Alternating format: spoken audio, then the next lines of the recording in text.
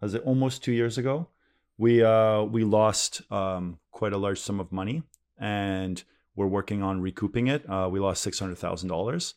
And then now more recently, about a year ago, we've been fighting to get back another 500,000. So all in, right now we're down $1.1 million. Yo!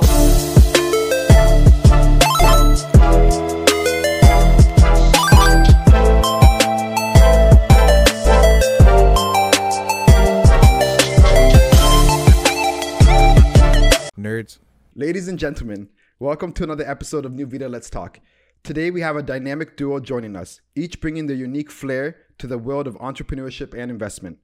First up, we have Diana, a powerhouse in the real estate realm. As a savvy real estate investor, Airbnb wizard, and private lender, Diana has navigated the market with finesse.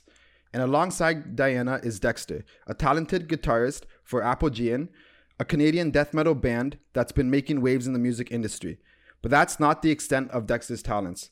He also too is an investor, a private lender, and seamlessly blends his passions for music with a keen on business sense. Thank you guys so much for coming on. Thanks for having us. Took us a couple tries to get that intro correct. Happy to be here. Yeah, awesome. And how you guys doing? How's your day going? How was the drive up? Really good. Yeah, we live pretty close by, so it wasn't too bad. Yeah. Luckily, the weather is not as bad as last week, so. Yeah. No, exactly. And I kind of want to get into how you guys met, because I feel like, you guys are a couple that are coming onto this. So I want to get the backstory of that first, and then we'll deep dive into each of you. Yeah, so we were actually door knocking we had a job doing HVAC, and Oh my God, it's actually kind of funny. So Dexter started before I did, maybe like a month before. So I was like, young, summer job, let's go get that Canadian experience. So I get the job, and I think on day 2, we were eating in the food court, because it's like, that's where they bring all the door knockers. And Dex comes to me, he's like, oh, I'm Dexter. By the way, I'm not a manager here. I'm like, yeah, bud, like I know my manager, like thanks for telling me. It was like incredibly awkward, but like he was very charming. So, and then I don't know, just one of those days we were just door knocking together and talked and stuff like that. He walked me home, and the rest is history. So What made you walk up to her? I was a little nervous. We worked together, right? So we like spent a few days working together, knocking on doors and things like that. And I think a lot of, I don't know, I could be wrong about this, but I feel like door knocking is a really good entryway to entrepreneurialism, because you have to kind of get out of your comfort zone and approach people, and it's about building connections and making relationships with people. And yeah, anyway, it was fun working with her, and we kind of hit it off, and we got along, and that was about it. Would you say door knocking kind of is what opened both of your eyes to breaking the barrier of talking to people? Yes, yeah, it was very nerve wracking, because you're approaching absolute strangers, and they don't really like the fact that you're approaching their property, or like, you only have a few seconds to build a rapport and to kind of, get past that nervousness and all that. And yeah. Were you guys talkative before? Or were you guys very reserved introverts? I was an extrovert, actually. Yeah, I was always very social, had a lot of, friends and everything like that.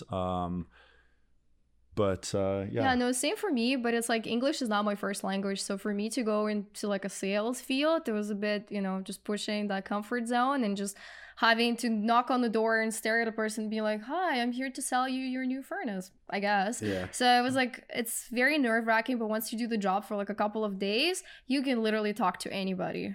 Like that whole barrier just breaks. You can chat on the phone. So, The main thing too is we weren't really focusing on selling so much. We were more actually just making genuine connections, meeting people, making lots of friends. We had a really fun time. Yeah. And the whole thing is we weren't even selling. We were literally just not even doing our job, really, if I'm being honest. I was literally having like barbecues with homeowners in the backyard. They're just like, oh, like, do you want some burgers? I'm like, sure. And that was just like cracking beers with people, everything like that. Had a really good time. And, by sharing some information, like some people, if they're interested, cool, like no pressure, just providing the info. And then we ended up getting some clients that way as well. But it was mostly just about being ourselves and being goofs and having a fun time. And So what happens after door knocking? Do you guys start your media company, or how does that go? Well, I was in school at a time, so I just finished my school and went to the corporate route like you're supposed to. What did you do quote for unquote. school? I went to like a business. I had a business degree in like international business management. Sounds so fancy, but literally like it was like about everything. There wasn't anything specific. Like we've studied finance, marketing, just about everything, like IT. So I went like the corporate route. I was like in investment banking for a while, like changed a few investment companies, then worked for one of the major banks. And then I don't know, I just discovered real estate, discovered the fact that you don't actually have to have a corporate job to live a very comfortable life. So that was kind of my story. And yeah, same. You know, after this summer job, I also had a corporate job for a while. I hated it. It was awful. And I think after that, we were both very motivated to find ways to start our own businesses and to get into entrepreneurialism.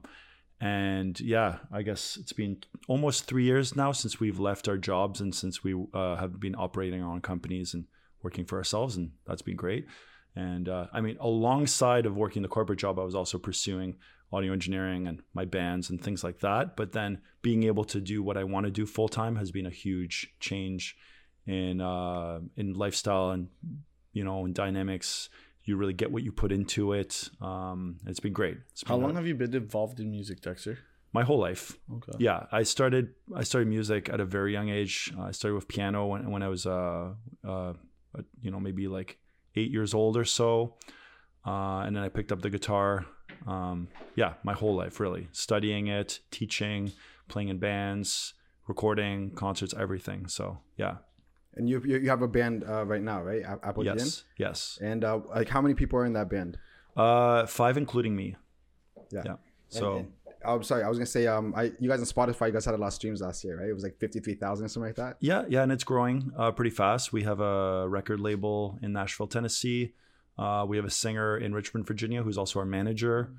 And yeah, I mean, it's a very niche genre. It's a bit of an underground genre, but we are doing pretty well within that subgenre. So it's it's fun. And when you guys quit your corporate job, like was it near the same time, or like did you do it first and then you did it? Like how did we that quit go? together? yeah, we quit That's together. pretty Yeah. cool though. That's sick. But it was Yeah. so stressful. I feel like for Dexter, it was like yep, I'm done. I'm quitting. Here's my resignation letter. For me, I was like, I don't know. Is this the right move? Like, it was so much fear involved in that. But I was so miserable at the same time. I was like just stressed out of like, I don't want to be here. It was around COVID times that we were just like working remotely. I was just sitting at my desk at home. I'm like, what am I doing with my life? Like, I'm so like miserable. I just want to enjoy life. Is this really how my another 40 or so years are gonna look like? And Dexter's like, no, like, come on, we just gotta like, you know, pull the plug, let's go. And we just did it at the same time, and it was probably the best decision I've ever made. What was like your number one reason to do that then? It was well, I think that time and health is your most valuable assets. And in a job, like let's say a corporate job especially, I hated my job. So I felt like I was trading my time for a paycheck, and I was like, no amount of, you know, time and work and all that is worth it unless I'm doing what I enjoy doing. And, you know, they make it very comfortable for you. Obviously, you have regular paychecks, you have benefits, paid vacations, all that stuff. So that feeling of quitting the job is terrifying because you have that uncertainty, like, how am I going to make my next paycheck? How am I going to survive and pay the bills, all that stuff. And it's very scary. But I think the few people that are willing to take that risk are also the people who will discover that there is ways to make money and survive and be happy and kind of break out of the matrix, so to speak, you know, breaking the mold, right? So that's very, very important to me. And, you know, they say if you love what you do, you don't work a day in your life. Was right? there an inspiration that forced you to do that or pushed you to do that? So Diana was my inspiration to get into the corporate world, and she was also my inspiration to get out of the corporate world. Because I think when we first met, we were looking for some savings and some financial stability, and we were looking for a few things to just do, like the regular thing that you do when you get out of school and this and that. And then, but Diana also really got into reading a lot of books and watching a lot of podcasts and watching a lot of YouTubers, and she learned so much about her background, which is, you know, obviously finance, but now also real estate, investing, entrepreneurialism. And for me, initially, a lot of that stuff, I'll admit, was secondhand knowledge, but I was really interested in the concept of, you know, again, breaking the mold, working for yourself, doing things on your own terms, but also being able to be lucrative and make money and all that, right? Yeah. So, yeah. And what kind of books were you reading at that time, like to kind of shift your mindset? The best book I've ever read is Rich Dad Poor Dad. I'm sure I'm not the only one to say this, but that book literally changed my life. Like, I can attest to that because I was always, maybe it's a cultural thing. You're supposed to finish school, get a corporate job, buy a house, like your standard, rat race and stuff like that. And the second I read that book, I'm like, I could do something different. Like I don't have to go the same pathway. Plus, I'm not feeling fulfilled. I was always the type of person getting a promotion, getting a new job every year, every 2 years, just always climbing. And I'm like, I don't want to work for anybody. I don't have a boss. Like who likes being bossed around? Not me.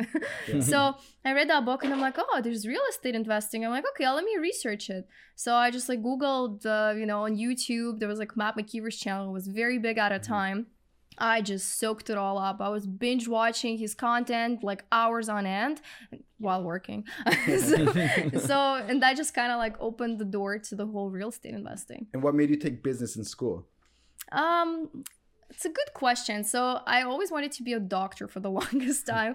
I'm not from Canada, so my parents are doctors. What is your background? I'm Russian. Okay. So so my parents are doctors, and like for the longest time, I'm like, I'm gonna be a doctor as well. And because they wanted a better life for me, they're like, okay, you have to study elsewhere. So we were debating, and we just settled on Canada, and I guess that's the only thing that was affordable at a time is to go to to get a business degree, because obviously being a doctor in Canada, that's it's like a decade worth of work. Working and studying all that stuff, and just I'm just like, okay, I'm just gonna do business.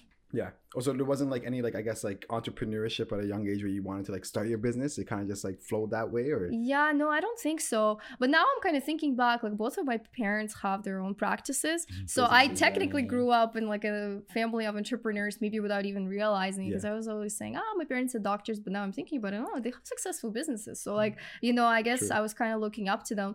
And when I was still working my corporate job, I want my own business. And I was like so afraid to talk to them because I thought they're going to say, oh, like, no, like stay at your job, like all that stuff. And they're like, yeah, you should totally do it. Like, let's go. Like, cool. It's like my dad is always like the type of guy, he like researches cool ideas, something that's not been done before. He's like, have you thought about like starting, let's say, cleaning company? Have you thought about laundromat? Have you thought about this, like storage? I'm like, whoa, like I got so much support.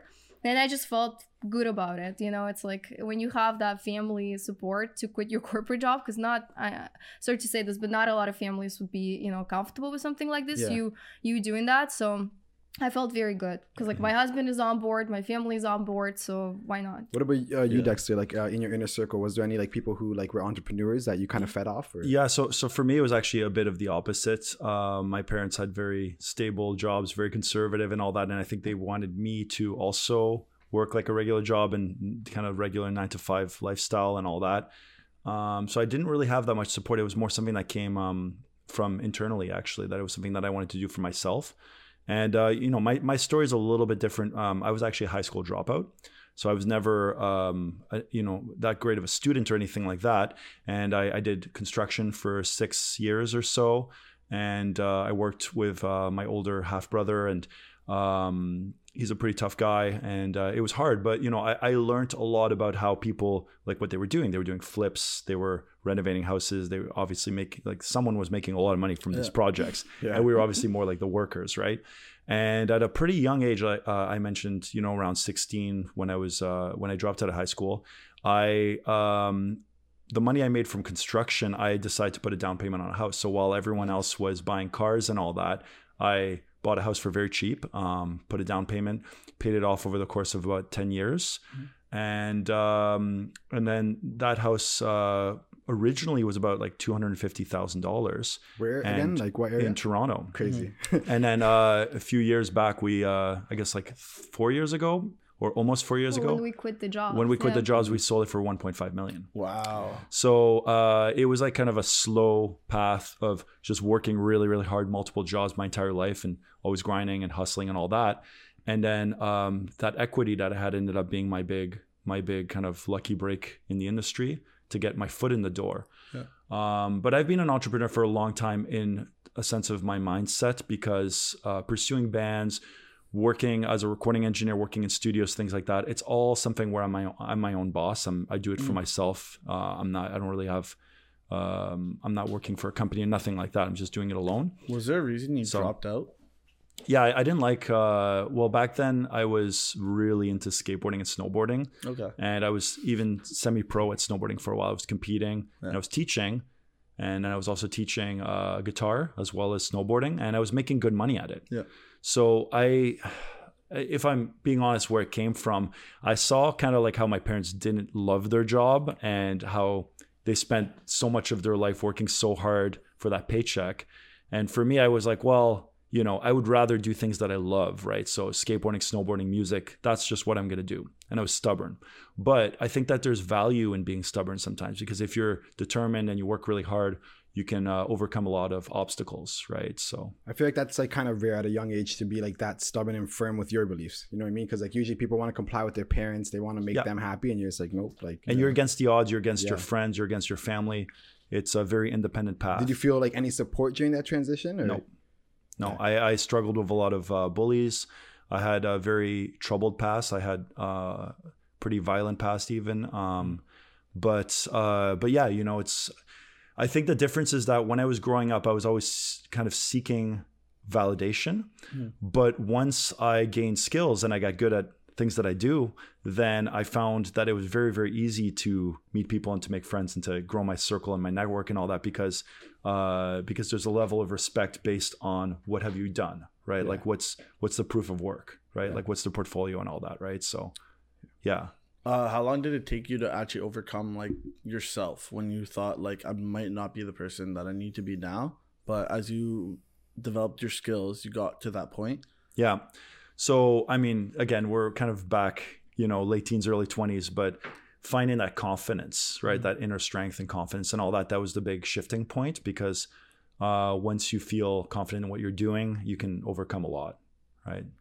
Yeah. Was there any point in your life where you kind of went through something similar, where you had to find your own confidence? Honestly, I've been so lucky. Like, you know, I always had like excellent childhood. My parents are very supportive, but they were pretty strict with me. Like, I have a younger brother. They were a lot more lenient than with me. It's like, I remember like, you know, stripping papers off my notepad and rewriting everything because it wasn't perfect. So it's like, it was a lot of that perfectionism in my life, which made me very competitive as a result. So I was always like, I have to get good grades. I have to be the perfect student. I have to be, everything has to be perfect, which of course creates a lot of anxiety and stuff. So for me, that whole transition from going the corporate route and the rat race, that's why it was so stressful, because I'm like, okay, like I know there's a path built for me. There's so many people that have done that. You know, you just climb the corporate ladder, you become like whatever CEO, director and stuff like that. And here I am sitting like, okay, I want to be my own boss. Like, what am I doing? So it was scary, but just knowing that I have that support system behind me, it's like no matter what happens, they're like, yeah, you know what? Like, at least try, like whatever, like, you know, it doesn't work out, you always have that corporate route to fall back on, which is of course like you know, not for me, but and that's the thing I think a lot of people forget is like you have a job to go back to if it doesn't work out. Like you can just apply anywhere, like exactly. If you're able to communicate well and you have like some set of skills, you can get a job anywhere. Like after 6 months or 4 months, people don't bet on themselves, right? Yeah. And when you're working for yourself, there's really no safety net, and the falls they hit hard, obviously. Yeah. What would you say has been like the toughest part for working yourself after like for so much years? Well, yeah. So on that topic, about 2 years ago, almost 2 years ago, we lost quite a large sum of money, and we're working on recouping it. We lost $600,000, and then now more recently, about a year ago, we've been fighting to get back another $500,000. So all in. Right now we're down $1.1 million. So that's been just the financial hit has been really, really hard. And that's been our biggest obstacle to date, for sure. Has that been a struggle between both of you also? Yes. Yeah, I put a big strain on our... for sure. You just... the term that comes to mind is mental gymnastics, you know, like not being able to sleep, being stressed out, being depressed, being angry, things like that. It's not, you know... It's not an easy, again, it's a very large sum of money, and it's with two different parties. With one person, things are still good. We're on good terms. We're working it out. Things are amicable. With the other party, we're fighting. It's not amicable. So yeah. And these were two you guys were private lending? Yes, we were private lenders. On real estate or? Yeah, it was like on the promissory note. The one was supposed to be for like an apartment building. The other one was just the promissory note to one of the, you know, real estate people who just constantly flips and stuff like that.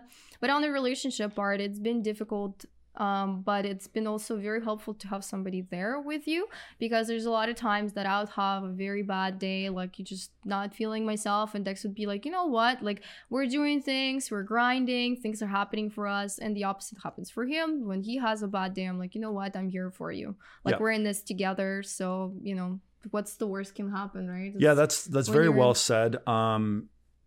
Sometimes, obviously, it being a horrible situation, it kind of puts a fuel for us to work even harder to be even more successful, because if we can make that money back again and then double it, triple it, quadruple it, then that's more valuable than having lost it in the first place. And it has actually strengthened our relationship as well, because we are each other's support system. We're there to motivate each other. Since then, I got into the gym every single day. I got in with a personal trainer. Let's go.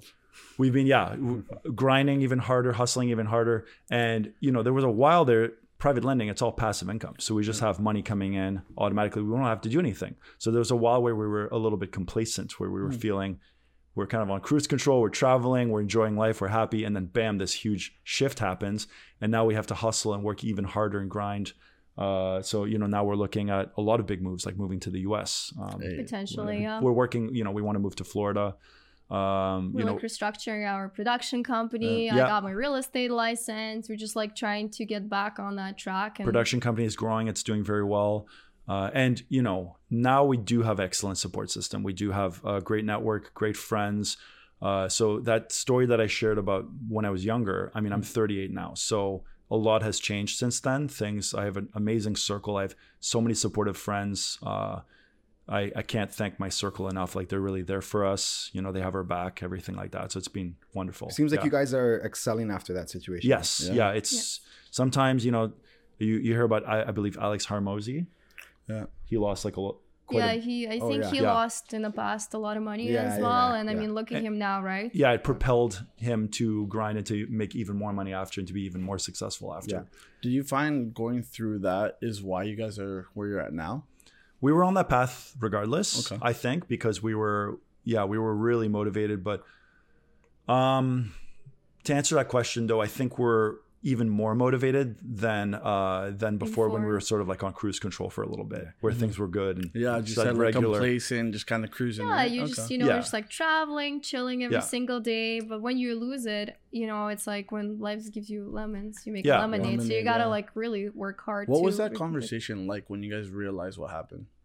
Was it just panic or? It was panic. It wasn't just like, it's like the day it happened, we still had a lot of hope that we can work through it, because I mean, like, we're reasonable people. We're always trying to make like some sort of a repayment plan. And at the time we were still on good terms. And then our communication kind of went down with that individual slowly. We were getting the runaround. I was getting like around and like the person who screwed us over, they're very well known in the real estate community, especially in Airbnb. And they were making excuses, giving us the runaround, blaming us, making us, just blaming you guys for what though? Was saying that things like they thought they could pay us back anytime, even though we had a contract. Just kind of shady business, being shady, trying to manipulate the situation and the details and all that. And we were being very reasonable. We're like, hey, we can work out repayment plans. We can lower the interest rates. We're being very, very accommodating, right? Like we're trying to be as creative as possible, right? Because it's like you got to work with a person's situation. And if they don't have any money right now, I mean, like, they're not just magically going to get it from somewhere. So we're like, okay, how about we do this and that? And the communication slowly became very bad, like to the point where I got ignored for days on end. And at that point, we just decided to involve like a legal counsel, because I mean, and at first what else do you do, right? At first we said, hey, like, if we can't resolve this, then we will have to seek legal counsel. And then this person got very offended by that and said, oh, well, it's a low blow. You're saying that you're gonna get a lawyer involved, blah blah blah, and got super upset. And then the steps were that first the person defaulted. They owed the money on my birthday, funny enough. So November 1st. What a gift, eh? November 1st, almost 2 years ago. Or November 5th, but November 5th, close to my birthday, but 2 years ago it's been. And then the next thing was then the interest payments stopped after a while, right? So the person was still paying interest for a bit and then stopped paying interest. So now we're not getting any interest. We're not getting any principal. There's just no money.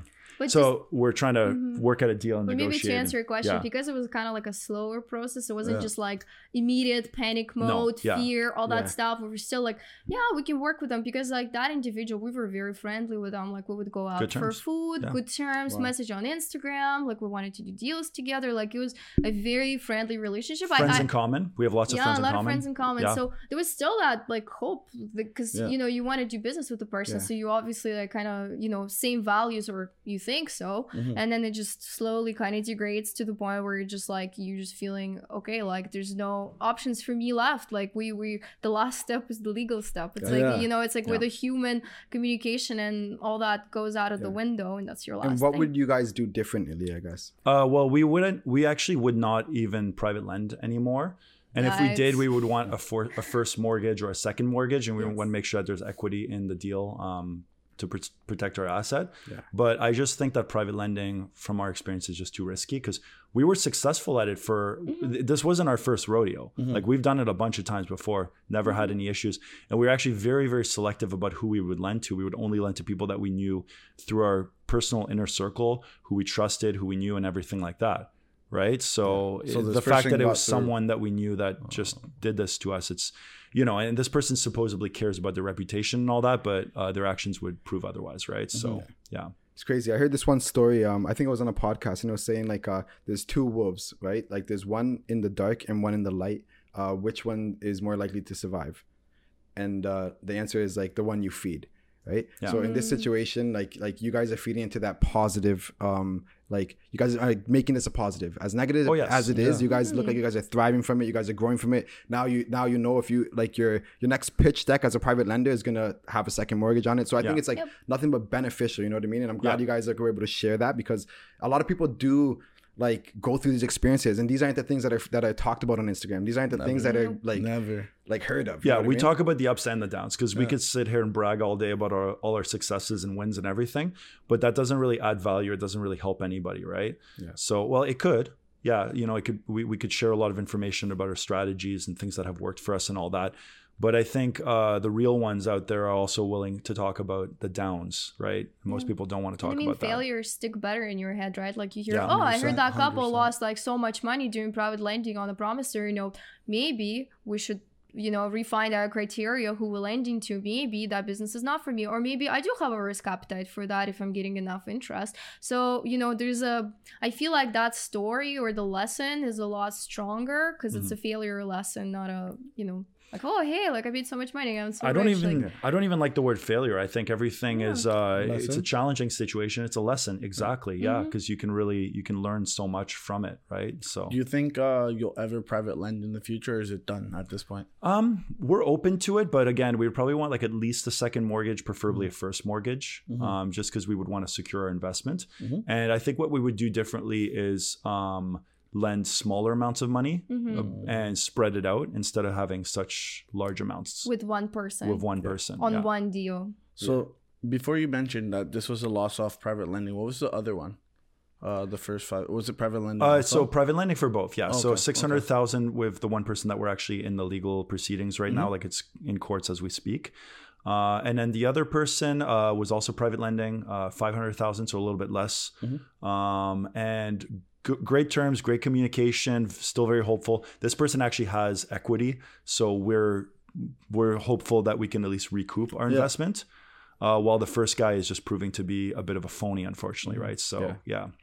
But again, you know, to keep things positive, like we are very very motivated to, you know, to overcome this and to work harder than ever before. And I think in a weird way, it's like if something like this didn't happen, then we wouldn't be as motivated as we are today. And Probably as not. you know, Yeah. we're still doing fine, right? Like, so we still have quite a bit of success, quite a bit of money, all that. No, like, for you know, sure. not to, you know, Yeah, not to no, boast or anything. Give yourself but flowers. We're not It's ruined, awesome, right? man. So Yeah. Yeah, and since we're on Yeah. the topic on real estate, do you guys can you guys talk about your real estate investment, the one you have in London? Like, Yeah. how did Yeah. you guys find that deal, and how did that go? Oh my god, it's the best deal, and it's all thanks to the realtor who helped us, Paula. If you're watching, Paula McFarlane, yeah, she's awesome. she's amazing. Tartan Development. Yeah, she was at that. Yeah, network. yeah. She has the Yeah, Hotel yeah. Julie, right? Yes. Yes, Oh my yes. gosh, she's amazing Yeah, as a she person, found us- as a professional. Yeah. So We bought it like 3-4 years ago. It was a single family house, 1.5 stories. And when we were talking to Paula, she's like, yeah, guys, like, you can actually convert it into duplex. We just did like some measurements during the showing. She was like, yeah, I think it can work. We got it right before Christmas. The seller was very motivated to sell it. So we got a great deal. We got it at a discount. We got amazing construction people who just did it, like very good job, like, no complaints there. And we converted it into a side split duplex.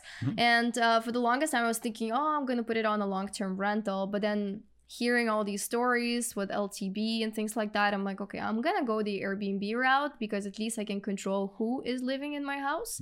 I can control when they're living in my house. What if one day, I decide to visit or whatever? It's a lot of control. So since then, we've been cash flowing consistently, even during the slow seasons, which I'm super happy about. I kind of figured out the whole system right now. Of course, at first it was, a bit of a scrambling. We forgot to put in that item or this item and the cleaner and all that like pieces. But right now we have a good system, so I'm very happy. And are you guys managing that property yourselves right now? Or? Yeah. Well, that's one thing. It's like that's one piece I don't really like because it's a lot of customer service related things. And it's like they message you at any hour of the day. Doesn't matter if you're on vacation or not. You still have to be a good host, which I really care for, and I don't want people to be uncomfortable if it's like an easy fix or something like that. So would you outsource it at this point? Because it's only 2 units, I don't see like a financial value of outsourcing it. If once I expand to maybe 4 units or something, I can definitely justify hiring like a virtual assistant and not doing it myself as much. It was a really good deal for us, the house, because we got it for about $385, and I think it's worth around like $700,000 now. Jeez. Awesome. And we only put maybe $100K into renovations. Yep. And then we refinanced it and pulled out all the equity, so we have $0 in the house. Nice. And it's cash flow. Cash flowing $2,000 a month. So the problem though is that in Canada, but specifically in London, it's really hard to expand. So it's our primary residence. Like we can't expand. They don't allow you to have more properties. So we can't really expand in London. We would have to buy them elsewhere. And then if you have a property manager, they would be jumping around different cities. Like they could do it remotely or virtually or whatever, but it's a little bit tougher. So that's why we're really looking at expanding more in the US for that reason, specifically Florida. You were saying you might be moving out to the US. Like what state and what made you want to leave Canada or think about leaving Canada? Yeah, so we're looking at Florida. I was interested in Richmond, Virginia, because I have a band member who's also our manager. He lives out there, and Richmond seems to be really nice and all that, but the taxes are higher. Real estate investing is not quite as alluring. But Florida seems to make a lot of sense. We have a lot of friends out there. Cool. Yeah. For me, it's the weather. I grew up in Siberia, then I moved to Canada. Trust me, the next place I'm going to move, it's going to be warm. Yeah. Like I'm not doing. Where in Florida though? Have you guys thought that? We're looking at West Palm Beach or Hollywood. Like so East Coast. East Coast, a little bit north of Miami for sure. Yeah. For me, like the music industry is more in Tampa. Yeah. So I have interest in Tampa. We like Orlando as well. We have a lot of friends in Naples, I believe. Naples, yeah. And do you want to like invest out there as well? Like yes. It's also like so it's like a real estate play kind of in a way. Yes. Yes. Okay. Absolutely. Would you guys clear everything that you have in Canada and just put it all in the US? Or? Potentially. Yeah, I'm open to that. Potentially. Because if somebody decides they don't want to pay rent in Canada, it could take 18 months to evict them, maybe even longer. But in the US, it's a lot quicker. And I mean, it's not that we're even thinking about evictions, but it's more about investing and protecting our capital, protecting our investment. And having control over your asset, right? Because in Canada, unfortunately, with the current situation, it's like hard to control how your property is being used. Like if it's, dilapidated or something like that, and you can't really do, any renovations, things like that, right? And it's like you can't evict the tenants. There's a lot of red tape. It's very hard to get permits. So there's a lot more strategies, a lot more things that we can do within the US on the real estate side of things. And then obviously for me, the music industry is all in the US. So that makes a lot more sense for me as well. 100%. Yeah. So are your band members in Canada though? Some are in the US, some are in Canada. Okay. And then when you guys meet up, like when you guys perform and stuff? Or? Yeah, we meet up when we have a tour that's about it. Awesome. And when was your last tour? this would have been like last year, yeah. Oh, cool. In the summer, but mostly this year it's been a release cycle. We've been working on music videos, so we've been filming. So we've been meeting up for the music videos and flying. Some of the And are members you flying filming, up. like using your stuff, like your production? Yeah, so I'm actually producing, shooting. I'm in the videos as well. Everything, bro. And then I have been hiring a crew though. So I've been hiring a director and a cinematographer, and he's also been doing editing because I don't like editing. Oh yeah, that's probably the worst. Looking over to the crew here. Yeah. Are you like meticulous with your vision? Like, are you the one who's telling them how to edit it, or you let them It's a kind collaboration. Okay. Yeah, So- it's a collaboration. Do you find it hard to let go of the project and let them do it, or? Yes and no, because I think it's very meticulous work and the details do really matter. And it's just very visual, right? So, every frame, every set piece, all of it, like every detail matters in film, even more so than music, I'll admit. Like with music, it can be a bit more raw or a bit more natural or whatever. But with film, it's like you're so used to seeing this quality on obviously movies, Netflix, TV and all that. So there is kind of a standard. The bar is set so high, right? Yeah. How's that feeling when everyone's sitting down watching it for the full time?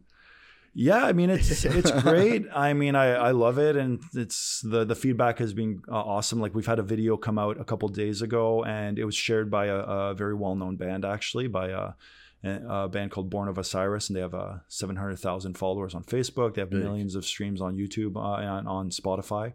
So How'd you feel? yeah, it's great.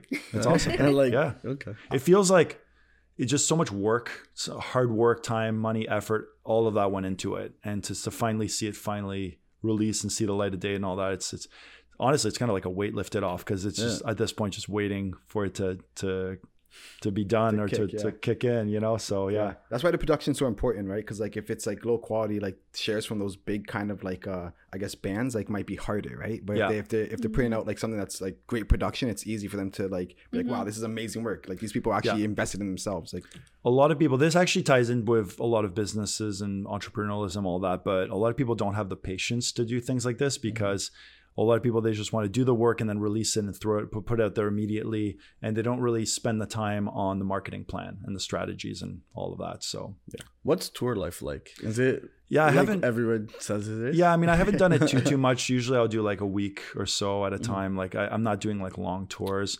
It's a grind. It's pretty tough. Like a lot of my friends' bands, they're living on the road and they're doing it like. Yeah. See, I love it. Like I want to do that. Yeah, I like think the for rockstar Diana- life. Yeah, for Diana, it's I'm not coming on that. it's not her thing. have you gone to shows and stuff?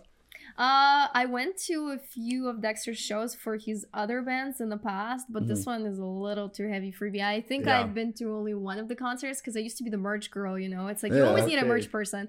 So I used to come to every single show for his other bands, because it was a little bit more palatable. It was like more clean singing, something I can listen to. And now it's like death metal. Yeah. It's an outlet. So is your music taste different than I assume? Us too. Yeah. Very Yeah, much it's so. Very Yeah. much so. She's more into like pop and EDM, and I'm more Okay. into like heavier extreme music and all that.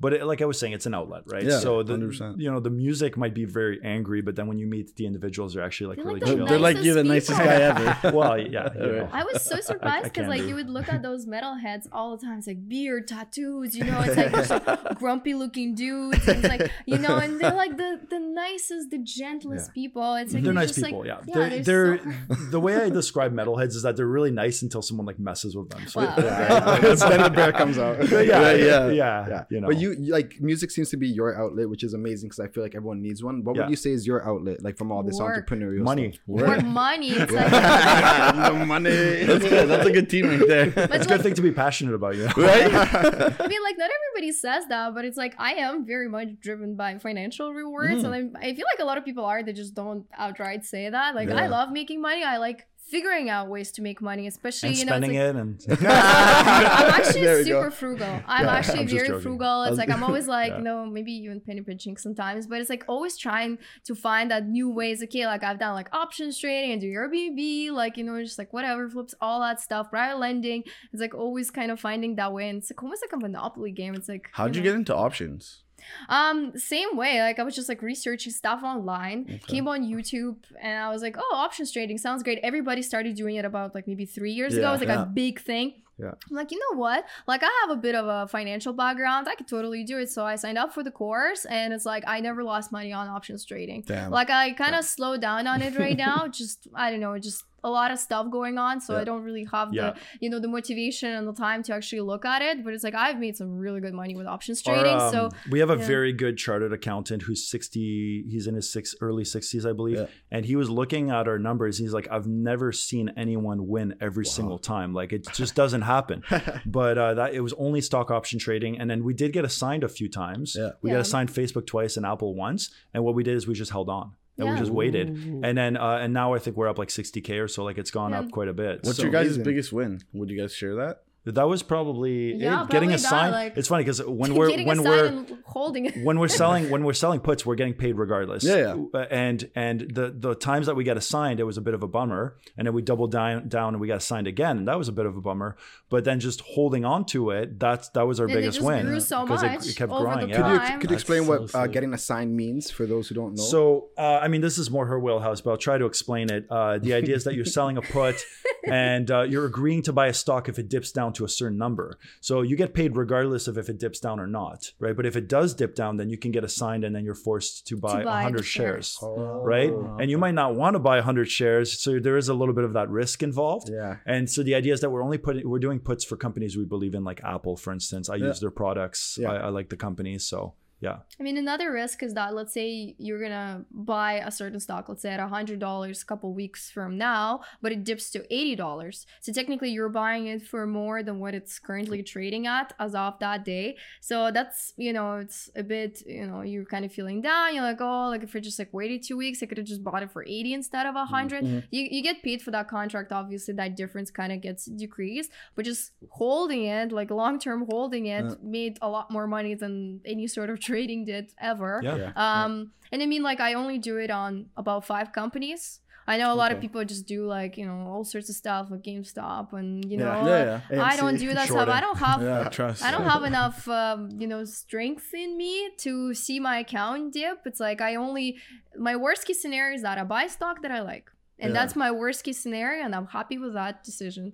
So that's kind of my whole thing on that. And we never actually bought into crypto. Nothing against it. Like a lot of our friends are very successful with crypto and they have done very well and all that. But there was a time where we were very interested. We were so close to putting in a whole bunch of FOMO? money. The And FOMO? well, no, It we was almost like dipping, and I'm like, we I'm almost on bought my into it account. and then it crashed right after. So we were glad that it didn't. Yeah. But I'm predicting. Well, I mean, I'm not. I don't have a crystal ball, obviously. Yeah. But it seems like it's dipping pretty low, and a lot of people are predicting that it might actually shoot back up. So considering we've never been exposed to the market, we've never bought crypto at all. You're debating It on might seem like a good time to buy. At least keep in an a eye little out. bit. or, Yeah, you know. 100%. And like it's Yeah. kind of like had its run where it went up and down, and that's going back up. Like, you know what I mean? So It it's might like go back up. It, It That's kind of what has they has say the sign, bull yeah, run's that's going to like happen proof. apparently. Yeah. So Yeah. especially with the Bitcoin ETFs that went out, Yeah. they got a big jump. So everyone's thinking it's going to be another bull run, but It we'll could see. be, yeah, it could be. Could be. You So never I mean, know. just something to monitor, and Yeah, you really yeah. gotta believe in what you're buying, because it's like just like hearing everybody, oh my god, I'm invested into like whatever Bitcoin or something like that. It might not be for you. Like if you don't know what you're really buying, it's like just remember what was it? Everybody was buying those like images. I forgot what it's Oh, called. yeah, Oh, NFTs. NFTs. NFTs. Yes. Everybody Do you was fall into buying that it. at all? No. No. Like- No, we never bought into any cryptos at I just all. remember Yeah. everybody was talking about it, like those apes and whatever. Like Yeah, I'm yeah. just like, what are you guys doing? Like, do you even understand what you're buying? They're like, it's a piece of art. It's a digital art. And nothing wrong with that. I don't know where those people are right now. It's like I don't hear about those anymore. It's like just one of those things, I think I like investing into physical, tangible things like real estate or guitars or things that at least they have a purpose and they exist. But when it's kind of like NFTs, it's like what am I buying? Yeah. It's like pixels. A JPEG. I'll just screenshot the picture and it's mine now. Literally. Yeah. It's not even a high bit rate. It's like know. Have there been any other investments you guys have thought of at this point? Well, we have a bunch of companies, don't we? we do. We have Can't about keep 3 track. corps right I now. love Too it. many. I love Let's it. list them. What kind of companies? Yeah. That's probably the best advice is to diversify and not put all your eggs in one basket, I think, because yeah, you know, if you're overexposed, over leveraged in one area, you can take a massive hit like we did, right? So now the thing is, we're hopeful that at least for us, there's a chance that we can get that money back. While a lot of our friends who may have lost a lot of money from crypto and things like that, there's no recouping that money. It's Maybe just just gone, or press from the button stocks, or made a wrong right? decision, and So, or like nobody's shorting coming things to like that, save right? you. So, Yeah. so, and that's scarier to me than, you know, at least we're doing things, we have contracts, we have lawyers, like all that stuff. So at least there's a chance that we can recoup our investment. But it was just, you know, in retrospect, I don't think I would do it again. So how many things do you guys have on the go right now? Oh, then? companies. Yeah. So we have our production company, which is Wavelens Media. We're mostly doing commercial work and we're doing music videos. So that's, we also do other areas and all Like that. real like estate a little bit here and there. weddings. Like we do other things as well, but we're trying to focus. We have one brand for, which is Fireside Films for music videos and Wavelens Media for commercial work and product. Oh, okay. And then, so that's one company. And then we have the real estate stuff. So and the options. third is the stocks. So I just Stocks, hold all my stocks in the corp. So any money Yeah. I make obviously get taxed. And then the at a band lower- doesn't make money. Let's be real here. That's like, Not yet. that's a Not passion. yet. Yeah. That's the That's part, like- right? you know, Yeah. we do make some money, but the music thing is more of a passion Yeah. thing. Yeah. It's an outlet because, beautiful. you know, Yeah, because You like it's need like that. expressing yourself through art, like man, like nothing better than that. You know Yeah. what I mean? Like well, yeah, it's you create something and it's great, you know. And the other big thing for Dinah is traveling. We do travel a Oh, lot. we I was travel gonna a ask lot. about that All the next. time. How many countries have you guys been to so far? I counted recently. I don't know Yeah. about Dexter because he traveled quite a bit as a child. Yeah. Like so did I. So I'm like probably around 30 right now or so. Like Yeah, I didn't just- count, but I've traveled my whole life. My parents were really into traveling. They weren't into luxury or anything like that. But just traveling, that was where they would spend their money. How do you? Favorite- Sorry, go ahead. I was gonna say favorite location you guys have been to. That's a hard For one. me, it's Thailand. Even though I've been okay. with my family, not with Dexter, Yeah. but that was probably one of the best experiences I had because at a time my grandma just passed away and I was like kind of like 17, you know, teenager, and I was just like, it was my first ever that kind of traumatizing experience. And Thailand is very big on like, you know, meditation, Buddhism. It's like very spiritual country. So just being there felt very healing. It's like just the whole atmosphere, everybody's so happy, you know, it's like, and they the have food this, is great. And the food is great. Yeah. Yeah. And it's like they believe in reincarnation, right? So things like that. So it was like very like a good soulful experience for me. Yeah. So that was probably my best trip ever. For me, it might have been Holland. I lived in Holland for a year when I was 20. Okay. That was awesome. I loved it there. Wow. Yeah. But yeah, we've been all over. Like I have family in Spain, in the south of Spain. I would go So we every go year. there every year to visit them. Oh, Yeah, that's or every sick. other So year. good. Yeah, Go to we just Bulgaria every year because I have my grandma there. How's It's like- Bulgaria? yeah. Bulgaria. It's like, oh, it's amazing. Really Honestly, it's a nice? hidden gem of Europe. Not a lot of people talk about like the Eastern Europe part that everybody's like, oh, Spain, France, Italy, like the Yeah. top Yeah, three yeah. Greece. Yeah. And then nobody goes further than that. So it's like Bulgaria cheap, excellent beaches, same ones you would probably get in all those other places.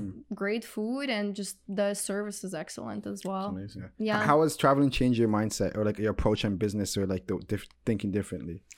Well, yeah. So I find traveling to be very inspirational because you break up the monotony. You know, I think if you're doing the same routine and the same thing every day, it could be good for some aspects of life, but then it's less inspiring, I find. Right. And yeah, so just changing it up, changing your environment, seeing different countries, different cultures, you know, that's been really important for us. So that's something that's like you guys continue to do, like just travel every year. Oh, yeah. Absolutely. Yeah. How Multiple often? times. I love that. That's sick. That's How really often you guys travel? Like Would you say? 3-4 times a year. Yeah, something like that. We go to Mexico every year. We go to Istanbul very often because it's usually a connecting flight, so we make a trip out of It's it. usually pretty lengthy trips. It's like about a month each. Well, Yeah, Mexico wow. is like That's all inclusive, sick. like 1 week type thing, but European trips Yeah. are like a month at least. And are you guys able to operate your businesses when you guys are out of the country? A lot of all it is remote. remote work, yeah, and a lot of times I bring like my laptop and my guitar, all that stuff, and I'm also a recording engineer, so I can do like producing and mixing, all that stuff, mastering. But yeah, that's really the big thing. Like we're really into food. And Foodies. yeah, we're big foodies and we love traveling. I have family in France as well. I have family in England. Yeah, it's just traveling so important It's to like us. feeding the soul, you know. It's Yeah. like you go to a Yeah. different culture. It's like, oh my goodness. What's like, the best food? What do you say? What is our probably Japanese food is our Yeah. favorite. Yeah. Really? Second would probably be Indian. I'm Really? like Oh, really into that. Yeah. Yeah. For me, it'd be second favorite might be Mexican, I think. Or Mexican. I don't know. Yeah. They look Or- great. One of my honeymoon to Mexico, I ate so many tacos. All the fresh guacamole Oh my too. god, It's that's just the like, best. yeah, it's different. And like I feel like when you go to a different country, it's like, and when you go intentfully to think about business, it's like you just naturally, I don't know, it just comes to you. Like I don't know what it is, but just being somewhere else. You know what I mean? Like you said, it might just be the fact that you're out of like your norm. Yeah. But I found that a lot with myself. Yeah, you have to get out of your comfort zone too, I find. You know, like just seeing like rural places, making connections, making friends in other countries, especially. It's so you're out of your comfort zone, you don't know anybody. It's just so different that you have to you kind of put yourself in a different mindset, right? Yeah. Which helps a lot. Is there another target country you guys want to go to for sure that you haven't been to Japan. together? Japan. Oh, Yeah. you haven't been there yet? We have not No, been there not yet. yet. Oh wow. The country of perfection, they say. Really? Yeah, everything's perfected there. It's like Because they're a very clean country, too. hardworking. They're Yeah. like, yeah. And wait, that flight's probably so long. I think, who knows, yeah, man? that'd yeah. be like, yeah, pretty long. Yeah. I think you would have to fly from like Vancouver actually, because Oh, backwards kind of yeah, thing? yeah. And the jet lag Yeah. too. Oh my Well, so that was goodness. the big thing for us is that when we had corporate jobs, we could never get time off because of seniority and things like that. And then it's, you know, if I was able to take this week off, it wouldn't line up with her and vice versa. So it was so hard for us to plan vacations. And you know, so quitting our jobs was like, all right, now we can actually go and travel for a month. Or We we can, traveled so much Yeah. the first year. Like I think we were traveling every other month. I think or half so. of the year we were Yeah, on we were like vacation, gone. Yeah. We were just like one country after another, That's after another, crazy. after another. So that's why, you know, that's why we should tour with my band, right? Like that's Yeah, You you know? should, 100%. I support Oh my that God, idea. just like so I'm slightly- really creative with so growing up I loved snowboarding, so I would teach and I would travel, and so you know, because it's very expensive to snowboard, but then if you're getting paid to do it, and I used to do competitions and all that stuff. So that's the thing, it's like I love traveling, so why not get paid while I'm traveling? So that kind of would fall in line with the whole touring aspect. It seems right? like you guys don't like believe in a limit. You know No, what I mean? not Like at all. in anything you guys do, you guys talking like, you know, everything's possible. Like I guess does that just come from being together and like finding that from like the support with one another, or Yeah, I think we're both very Yes. passionate. We're both very strong personalities too. But It's all about the lifestyle for us. You it's know, it's like lifestyle brand, it's yeah. at the end of the day, like what do you really want to do in life? Like what experiences do you want to have? What are you gonna remember at the end of the day, right? And it's like if I'm staying in my corporate job and just like what am I gonna remember? Like having a fight with my project manager, or am I gonna remember, oh, that trip we took in Bahamas with like our friend, or you know, things like that. It's like those are the experiences you really live for. Yeah. So it's all about the lifestyle, like creating that perfect set. Like what is important to you? Like for example, working out in the morning is important to me. I like sleeping in. You can't do that in a corporate job. You have to wake up early. But for me, it's like, you know, I can't function properly. So I got to create my whole routine around, you know, what makes me feel good while making money. So Yeah. yeah. That's Yeah, I awesome. think a lot of limitations are instilled upon us through the system at such an early age and all that. And it's the parents, the teachers, you know, the whole system. Everyone's just like telling you, oh, you have to do this. You have to live by these rules. You have to do, you know, do things a certain way. And I've always challenged those limitations. I always wanted to do things. You know, I'm a bit of a fighter, right? Like I kind of go against the grain. If some rebel. people are doing one thing, I'm doing the opposite. Yeah, Yeah. you know, and I've always been like that. Yeah, you know, so that's really, it's really important to me, and hopefully it inspires others. Yeah. What would be your at least a couple pieces of advice for someone who's like stuck in a corporate job and like not wanting to take that risk? And like, what would be your advice if they do take that risk? You know, I would first ask yourself, do you love it, right? Because there's people who love their jobs and they're so happy to be there, and that's awesome. But really ask yourself that question, right? Like really evaluate it and kind of look at your day to day, and you know, you kind of think, is this really what you want to be doing, right? Because for some people, yes, but for others, I would be willing to bet for most people they would rather do something else, right? They would do something that they love, or do something creative, or do something artistic, or whatever, you know. Like for her, it's, you know, it's more, I guess, money making. yeah. Well, you know, if I'm going to put it bluntly, yes, you know, you can make a lot more money if you start a company, if you develop a business, than you can working a Like a 9 to corporate 5 job. in, you know, in the majority of scenarios, because let's say you climb the ladder and you're making like 300,000 a year. Let's say half of that's going to taxes, right? Maybe less, maybe a little bit less, but like in Canada anyway, you're paying a lot of money for taxes. But if you're doing something for your own company and you have an incorporation, then you're on a lower tax bracket. So even that right there is usually worth it. It's a win right there. Yeah. It is. I would maybe ask them from like a rational standpoint, like the emotional, let's say they hate it, right? Like they're just like miserable and stuff. Like what's the worst thing that can happen to you? Like, are you going to be homeless? Like, do you think you're not going to make any money? Do you think your family is not there for you? Like, what's the absolute worst that's going to happen to you? And for a lot of people, they're not going to be homeless and they're not going to starve. So their worst case scenario out of the window. Right. And especially majority of the times, people who hate corporate jobs, they probably have some sort of a passion project or a hobby and stuff like that. They know exactly what would make them happy, because they can ask themselves, it's like, okay, what would make me happy now? Okay, like having a bowl of ice cream. Okay, cool. I'm on the beach. That would make me happy. Or like whatever, playing guitar. So it's like they can kind of elaborate on that, right? And just like ask themselves, like write down all the worst case scenarios and really ask yourself, like, is that really going to happen with you? Chances are not. So at that point, it's like, okay, then you develop a plan how to get there. So you really calculate what your monthly expenses would look like. Let's say this is how much on rent, this is how much on food. I love traveling, so that's obviously going to go up, because like in my corporate job, I can only travel 2 weeks, but I want to travel 6 months. So, okay, can I travel on points? Perhaps maybe I should get some credit cards. Like you figure out the ways to kind of work it backwards. You establish the number, and then you figure out, okay, how much do I have in savings? Okay, maybe not enough. Okay, what can I do to boost that up? Perhaps it's changing your job to maybe a commission-based job. Perhaps it's picking up a side hustle. Perhaps it's doing some side hustle, some side business or something like that. And then you kind of work backwards.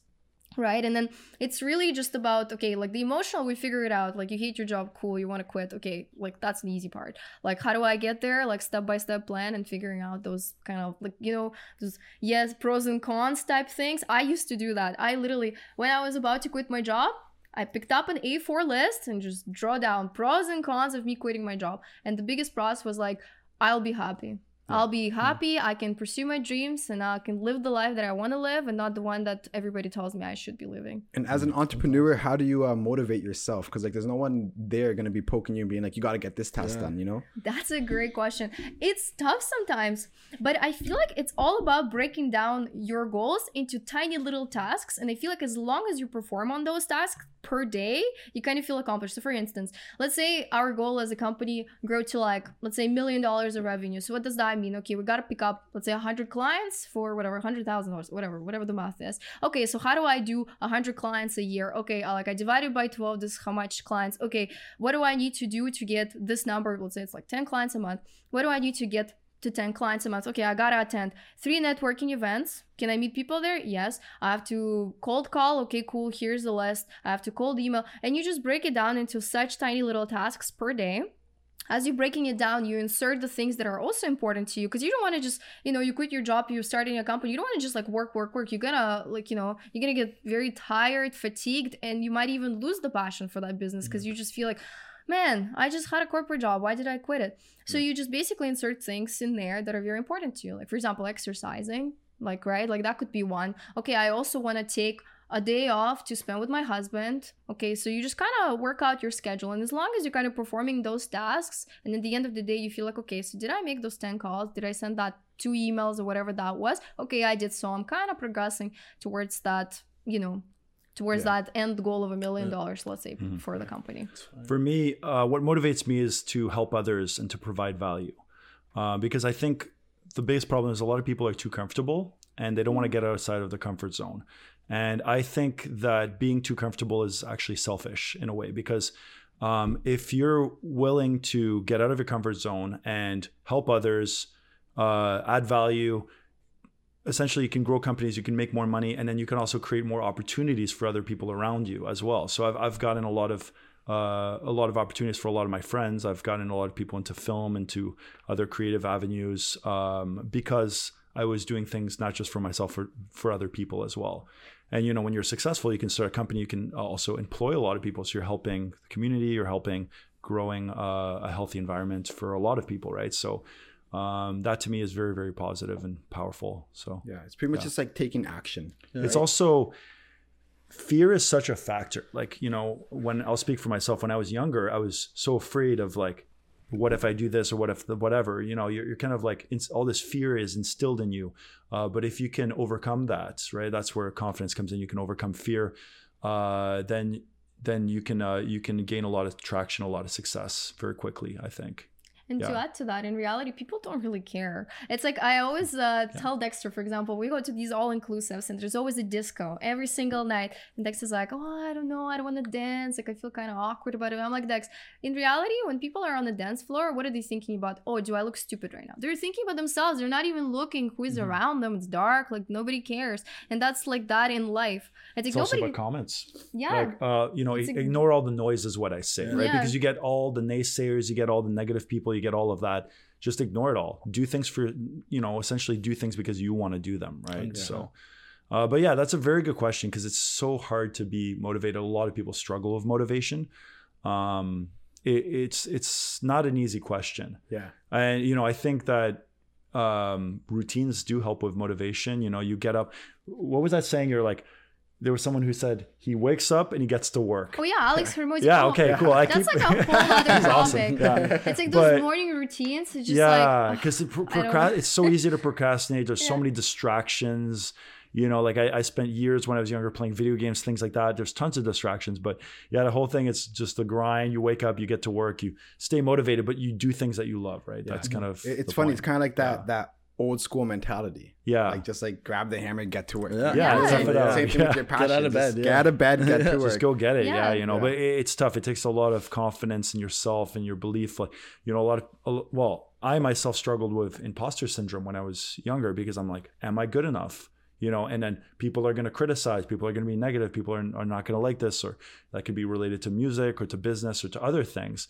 And you just have to ignore all the noise, like literally just do things for yourself, learn from your mistakes, keep working at it, practice.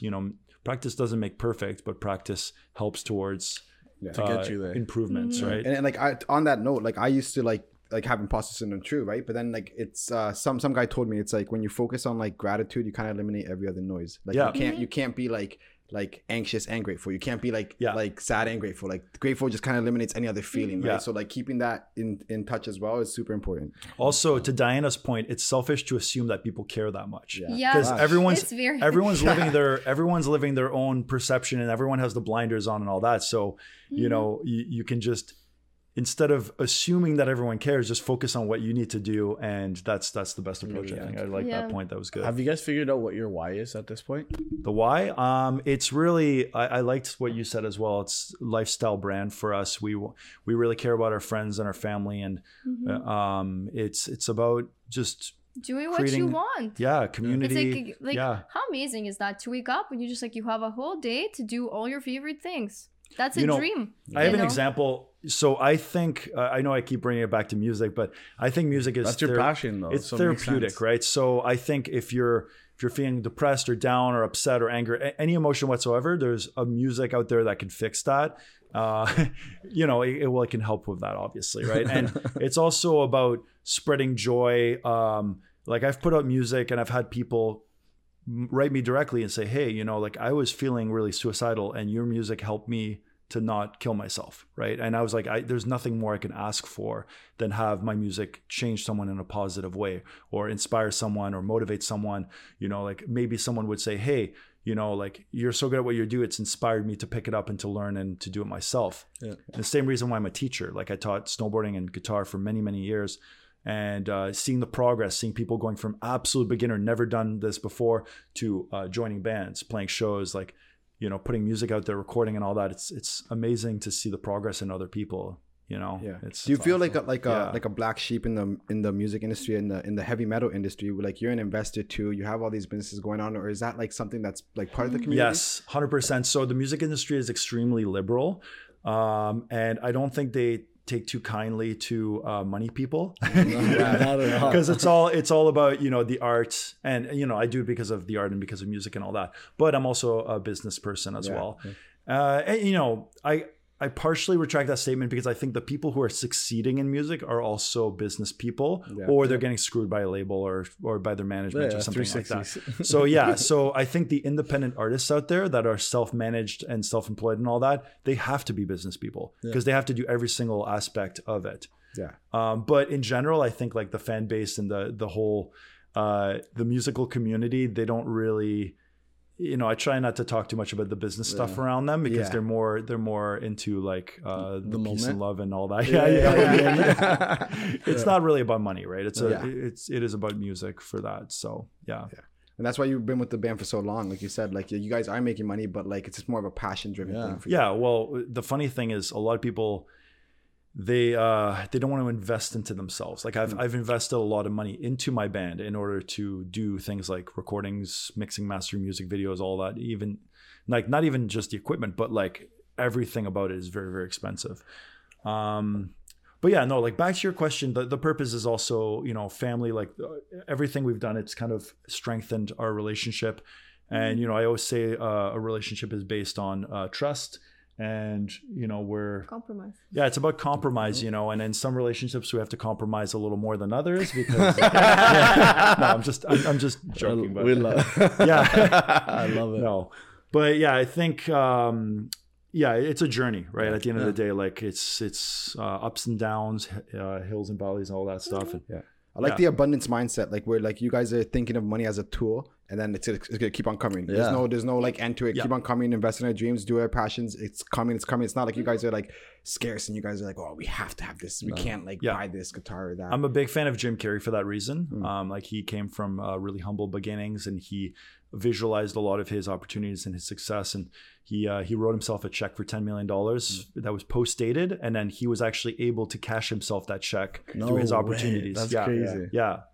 So do you believe in like the visualization, and manifestation and stuff like that? I do, but I think that you make your own luck as well. I think you also it has to be coupled with a lot of very hard work and motivation, and there's a lot of grind behind that. It's not just I'm going to manifest something and it's just going to happen, right? Yeah. I don't believe in that, but I do believe that, if you put out like a certain energy into the universe, that you can couple that with very hard work and success will come, Get it back, so I mean, like people call it manifestations, like such a like fancy word for that, but in reality just a person set a goal and they just work backwards. Like there's no magic behind it really. But just that's like what it person takes. really wanted it and they just worked so hard to achieve it. Like they showed up when they needed to show up, they made that call, they made that connection, they worked hard, whatever industry they are in. It's just the goal. There's no magic behind That's it. true. Really. There is like some fairy dust that's put onto that word. Yeah, well, what I will say is that if you really believe in something and you believe it to be true, and you're not just, saying like, okay, this is going to happen, you truthfully believe it, then it is the truth in a sense, because you believe it, like there's no one else telling you that you don't believe that thing, right? So And you guys both mentioned fitness. Like you said, you put down your morning routine sometimes. Then you said you got a personal trainer. Yeah, that's sick. Yeah, you said you got a personal trainer and you want to get into it. Explain you should tell why. us how you got it. Eh? Yeah, like why'd you do that? You guys are gonna laugh. Yeah, so never laugh. We'll never laugh. Yeah. Well, first of all, it's like the cliche like New Year's resolution, like everybody gets a gym membership first, But the difference is that we were already working out from home for like a long time before then. So I was like, all right, we're just upping the weight. That's it. But the routine was already there, all of that. But the way I approached it, I went to the gym and I became friends with the owner. I became friends with the head trainer. And I said, hey, I can do content for you guys. So I can do photos and videos.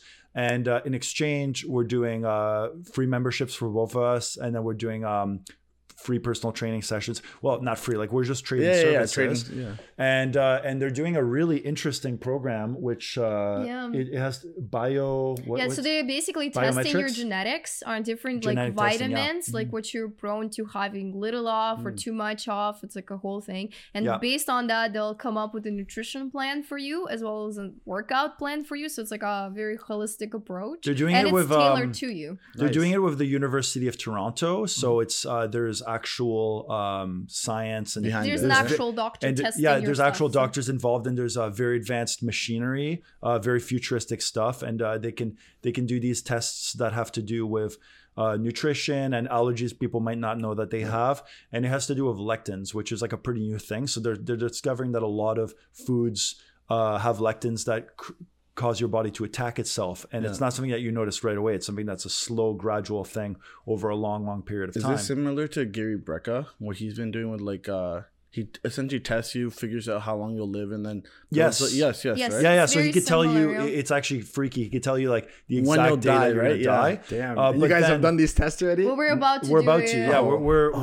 This is awesome. we're I going to be wanna know more. documenting the journey, Yeah. but we're also test subjects for the program. Oh, that's sick. So we're getting, and they're paying. It's like thousands of dollars. Yeah, They're paying, 100%, yeah, they're yeah. paying Yeah. for everything for us, and then all In we're doing exchange is, of us documenting. yeah, we're doing the photos the and whole videos and all that. process. Crazy. Yeah. and you know, I'm actually, so I'm working with a filmmaker, Matt Hamilton, who's won a lot of awards and all that. So I'm moving a little more into documentary filmmaking Pitch it to space. Netflix. Pitch it to Netflix. Yeah, so we for can sure. talk to Netflix. We might even want to, yeah. So anyway, with this program, that guy, he could tell the exact day that Yeah. someone will die. But then if that person then starts cutting out certain foods and things like that, then they can also change their That's crazy. their path. Have you right? guys started it already? Like the Well, so because like I mentioned, the owner of the gym, he read a book called The Plant Paradox, and he's very passionate about this book. So we've had meetings where he told us all about it, and so we've already started cutting out certain foods, and yeah, it's really like lectins is a new thing. It's the idea is that certain plants don't want to be eaten. So if an animal eats that plant, they'll be like, I'm not going to eat that anymore because I got sick or whatever. But with humans, it's like we don't really notice it, but over a long period of time, it's creating autoimmune deficiencies. And so the belief, I forget the doctor's name, but the belief is that a lot of autoimmune diseases can be cured, not treated, cured entirely, right? By So- simply not eating Eating certain something? things that are not Yes. good for you specifically. Yeah. Like it doesn't mean like, oh, everybody's like, okay, you're not supposed to eat oatmeal. Like that might work for you, might not work for another person. So doing the genetic testing, it's like telling you specifically. Have you guys found out what you guys can eat yet? Or Well, No, we're about to there's do the so the tests, doctor yeah. does have like a do's and don'ts list, and there's a lot of foods that contain lectins, and there's Mm-hmm. foods that don't. Mm-hmm. So yeah, it's been really kind of this is sick. it's Yeah. it's really It's crazy interesting how stuff. it's like the human body's so different, each and every one of Yeah. us, that we each Yeah. have a different like subjective needs. And like they said that the best medicine for everyone would be a pill of exercise. Yeah. Like if Oh, I thought everyone you said ecstasy for a second. yeah, let's go. That probably helped. That probably helped.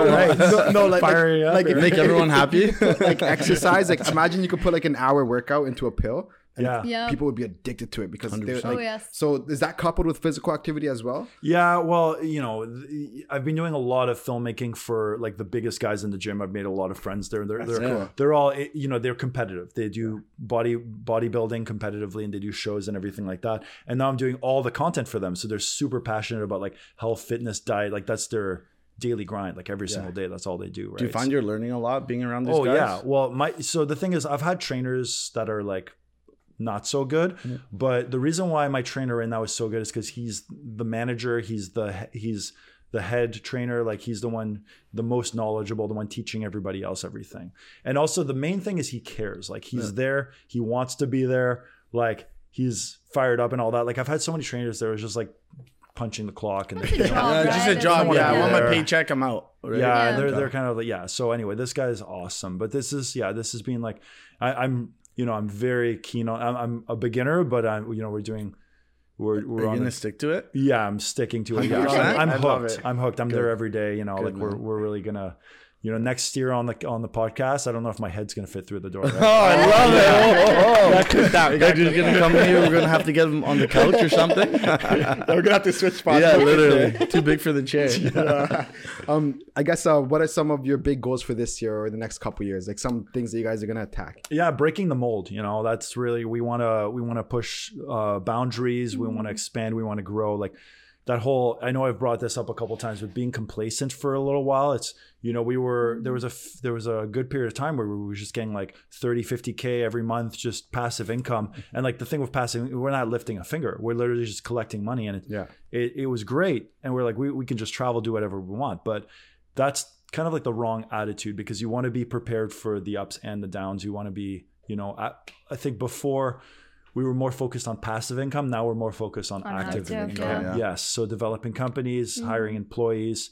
That's Well, we're restructuring our awesome. production company Yeah. now to maybe make it more tailored towards like a marketing agency approach. Yeah, we're working with multiple marketing agencies. The filmmaker that I work with, he's won many awards. Some of his videos had over 20 million views on YouTube. He's done documentaries. He works with massive brands and everything. And we've just partnered up. So now the two of us are working together. Yeah. He's been doing it way longer than me. And the idea is that maybe we could even do a documentary about the financial situation, like the money that we lost, and we can do a, you know, when the time is right, we can name names and do an expose and pitch it to Netflix. So that's kind of the idea that, you know, if you're watching, you know, we got eyes on you, right? So that's you know? crazy. Yeah. So would you say that's like the number one focus maybe, like for the next like? Well, you know, I will admit, right? So there was about a year of like depression and hardship and all that, and then a lot of that turned into anger, which, you know, I think anger is healthier because it kind of, at least if I'm mad, I'm like, let's go, let's get it. You know, I'm really grinding, I'm motivating. It's a very motivating factor to be angry, right? So it's maybe not the health. I don't recommend it for everyone. Don't go around and be angry or anything like that. But if you can, you know, if you can channel it for something positive, then 100%. Then I think that is a very motivating factor. I read a book by Patrick Bet-David, and it was like Choose Your Enemies Wisely, which is like, it's actually like a benefit to have an enemy, like not trying to be negative. I've heard that as well. There is benefit in that. You know what I mean? Some people go out of their way to find an enemy, to make an enemy, because that's what gives them the drive and the motivation to go out and get it. Like, I have kind of weird feelings about that because, like, you know, anyway, it's like I didn't choose this situation. This is something that just got put on us that we never asked for, right? But the outcome is that we can turn that rage into, not to get like I guess like, not to get too religious here, but it's funny because I just reshared something and it said like God will put a Goliath in front of you to take out your inner David. You know what I mean? Like, because David was supposed to lose that fight against Goliath, and then he won as like a small guy compared to a giant. You know what I mean? So it's like sometimes these big things come your way, but just so like you can see who you really are and what you can really overcome. You know what I mean? Yeah. Well, for me, it's really about integrity, right? Because like we've always done everything by the books. We've always been good to everyone. We've never ripped anybody off. Like, and you know, we're gonna maintain that integrity. We're gonna keep being decent people and good people and really caring about people in our circle and people, you know, who we associate with and all of that. And I think that eventually the scumbags out there, they're going to lose eventually because they're going to slip up. They're going to piss off the wrong person, like whatever, right? Like, and you know, it's a good lesson to everybody, whoever is thinking of partnering up on like a JV or like a business. It's not just about what that person done in terms of proof of concept, what deals they've done and all that stuff. Make sure your ethics align, make sure your values align. Because for me personally, I can't sleep at night if I owe $1 to a person. For somebody, they might owe millions of dollars and sleep like a baby. So just make sure that piece, like the lifestyle piece, like they're like same as yours. Yeah, that's important. And I think that's honestly one of the most valuable lessons, and I love how you guys are very transparent about it. And like I said, I talking to you guys, it's like you guys are glowing, you know, you guys are succeeding from it. It's not like it put you down into a pit. You know what I mean? Like you guys are, okay, we're gonna do this. We're gonna go to the States. We're gonna it did put us into a pit. But the thing is, to be able to climb out of that pit is really the win. Yeah, in the end, right? In a way, you guys don't look like it ever happened to you guys. Like you guys just like radiate this energy of like hustle, like we got this kind of thing. You know what I mean? So like when you guys share this story, it's actually remarkable because like to see people that have come this far that have such a bad outcome. It's honestly, it's crazy. And a couple too, like that's real like strength and unity. You know what I mean? Like especially in the world now, it's like it's hard to go through something hard with someone, right? So like that's important. You see a lot of relationships crumble when there's hardship. Yes, right. So being able to overcome it together has been really good for us. It's not easy. Like it's you know, it's like everybody gets like down days and stuff like that, and just being there for each other. It's tough because like, you know, your cup is empty, but somebody else is also empty. So what do? You guys are both drained about the whole situation, and just realizing that you're in the same boat and you can go through it together and it's gonna be fine on the other end. And sometimes you have excellent days where you're just like, okay, this was nothing, like you know. And it's like we had months of that. Like I personally struggled with like months of, I don't want to call it depression, but I was just in the very low point, just like not willing to do anything, just okay, like I messed up really big, I blamed myself, I still do certain parts, because I mean you got to be accountable, right? It's like I chose to do that action, I chose that person. Extreme ownership yeah. Well, sometimes it can backfire, right? Because it's like it could be a good thing in certain circumstances, it could be a very demoralizing thing. And it's just like seeing Dexter during that time, because it's like if I was like in my head like more like self-blame, and he was more like anger, but that anger produced results, and he was like, no, I'm gonna produce an album, I'm gonna do this, I'm gonna start a band, and I'm like, what am I sitting here doing nothing? You need an outlet, basically. Yeah. The most fire music came out literally. No, I think I wrote like I developed a new project. We wrote like 15 songs in a month, which was crazy. Yeah, which was crazy. Did you have a song dedicated to that? And it was a very angry project. I'll admit that. It's something we don't really have a name yet or anything like that, but it's going to be more marketable, but also heavier. Like, yeah. Did you have a song that you dedicated to that loss in any way, where you got like you let all your emotions out? Well, you know, so not really. Like for me, it's more the music side. I don't really do the lyrics or the I leave that to the vocalist usually. Yeah. Because I think it's going to be more. It's going to be more personal to the singer. Yeah. Poor guitar, right? Poor guitar during that process. Yeah. No, but I love that. Like I said, like you guys are definitely out of that pit. It seems like, and like you guys have one another, and I love your whole story. And is there anything you guys would like to, I guess, promote or share with our audience that you would like them to focus on, like any of your businesses or album or? Well, yeah, like I think I mentioned this earlier, not in the interview, but I've been doing a lot of work with Sheet Happens Music Publishing, and I really wanted to give a shout out to those guys because that was that changed my life. That was the best opportunity I've ever had in my entire life. They're a publication that does tab books, which is a form of sheet music for guitar players, and they work with all my favorite bands, like all the touring bands. And I do a lot of their film work. So I do their content such as interviews. We do master classes, riff breakdowns, and the idea is that when the bands are coming through town, they come into the headquarters, and then I get to work with some of my favorite artists of all time. Meet them too. It's been hanging out, meeting them, and it's really such a positive, awesome environment, and that all came from a Facebook post too. So the power of social media. That's crazy. I had a Facebook post. Where it was promoting local businesses, entrepreneurs, and things like that, and just saying, hey, you know, if you're a local businessman, entrepreneur, share this post, and that actually got a lot of people reach out to me. So that's amazing. That's awesome. Yeah. And what about yourself? Would you like to share anything on your end, or? Well, we have a video production company, obviously. So if anybody is looking for sort of, we'll add all the tags and stuff. For sure, 100%. So anybody looking for like some video content, things like that, we could do that. I just got my real estate license. If anybody's looking to buy a property, I'm here. If somebody just wants to chat just about business or whatever, I'm also here. Or if somebody is going through the same kind of circumstance and situation where involves, you know, like a downfall or whatever, and like needs a little bit pick me up moment, I'm also here. So that's awesome. kind of going through it. You know. I'll also shout out my friend Sean because he's been really helpful. He's Sean Ingham. But yeah, he told us something that, you know, hey, you know, people have started with less, right? So even though we took that hit, being able to ramp up and all that, that's been great. Just be grateful for what you have, right? It's like there's a lot of people out there who are in a way worse position than you.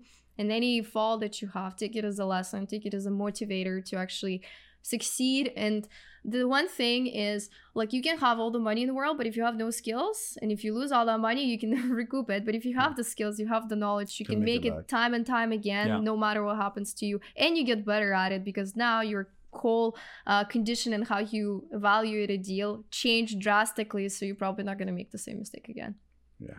No, beautiful. Yeah, I guess we could wrap it up there. Thank you guys so much for taking the time and sitting with us. And I'm sure we'll have you back on the podcast, and you guys 100%. Will be at a whole different level. Thank you so much for having us. Thanks for having us. Of course. Yeah. Well, peace.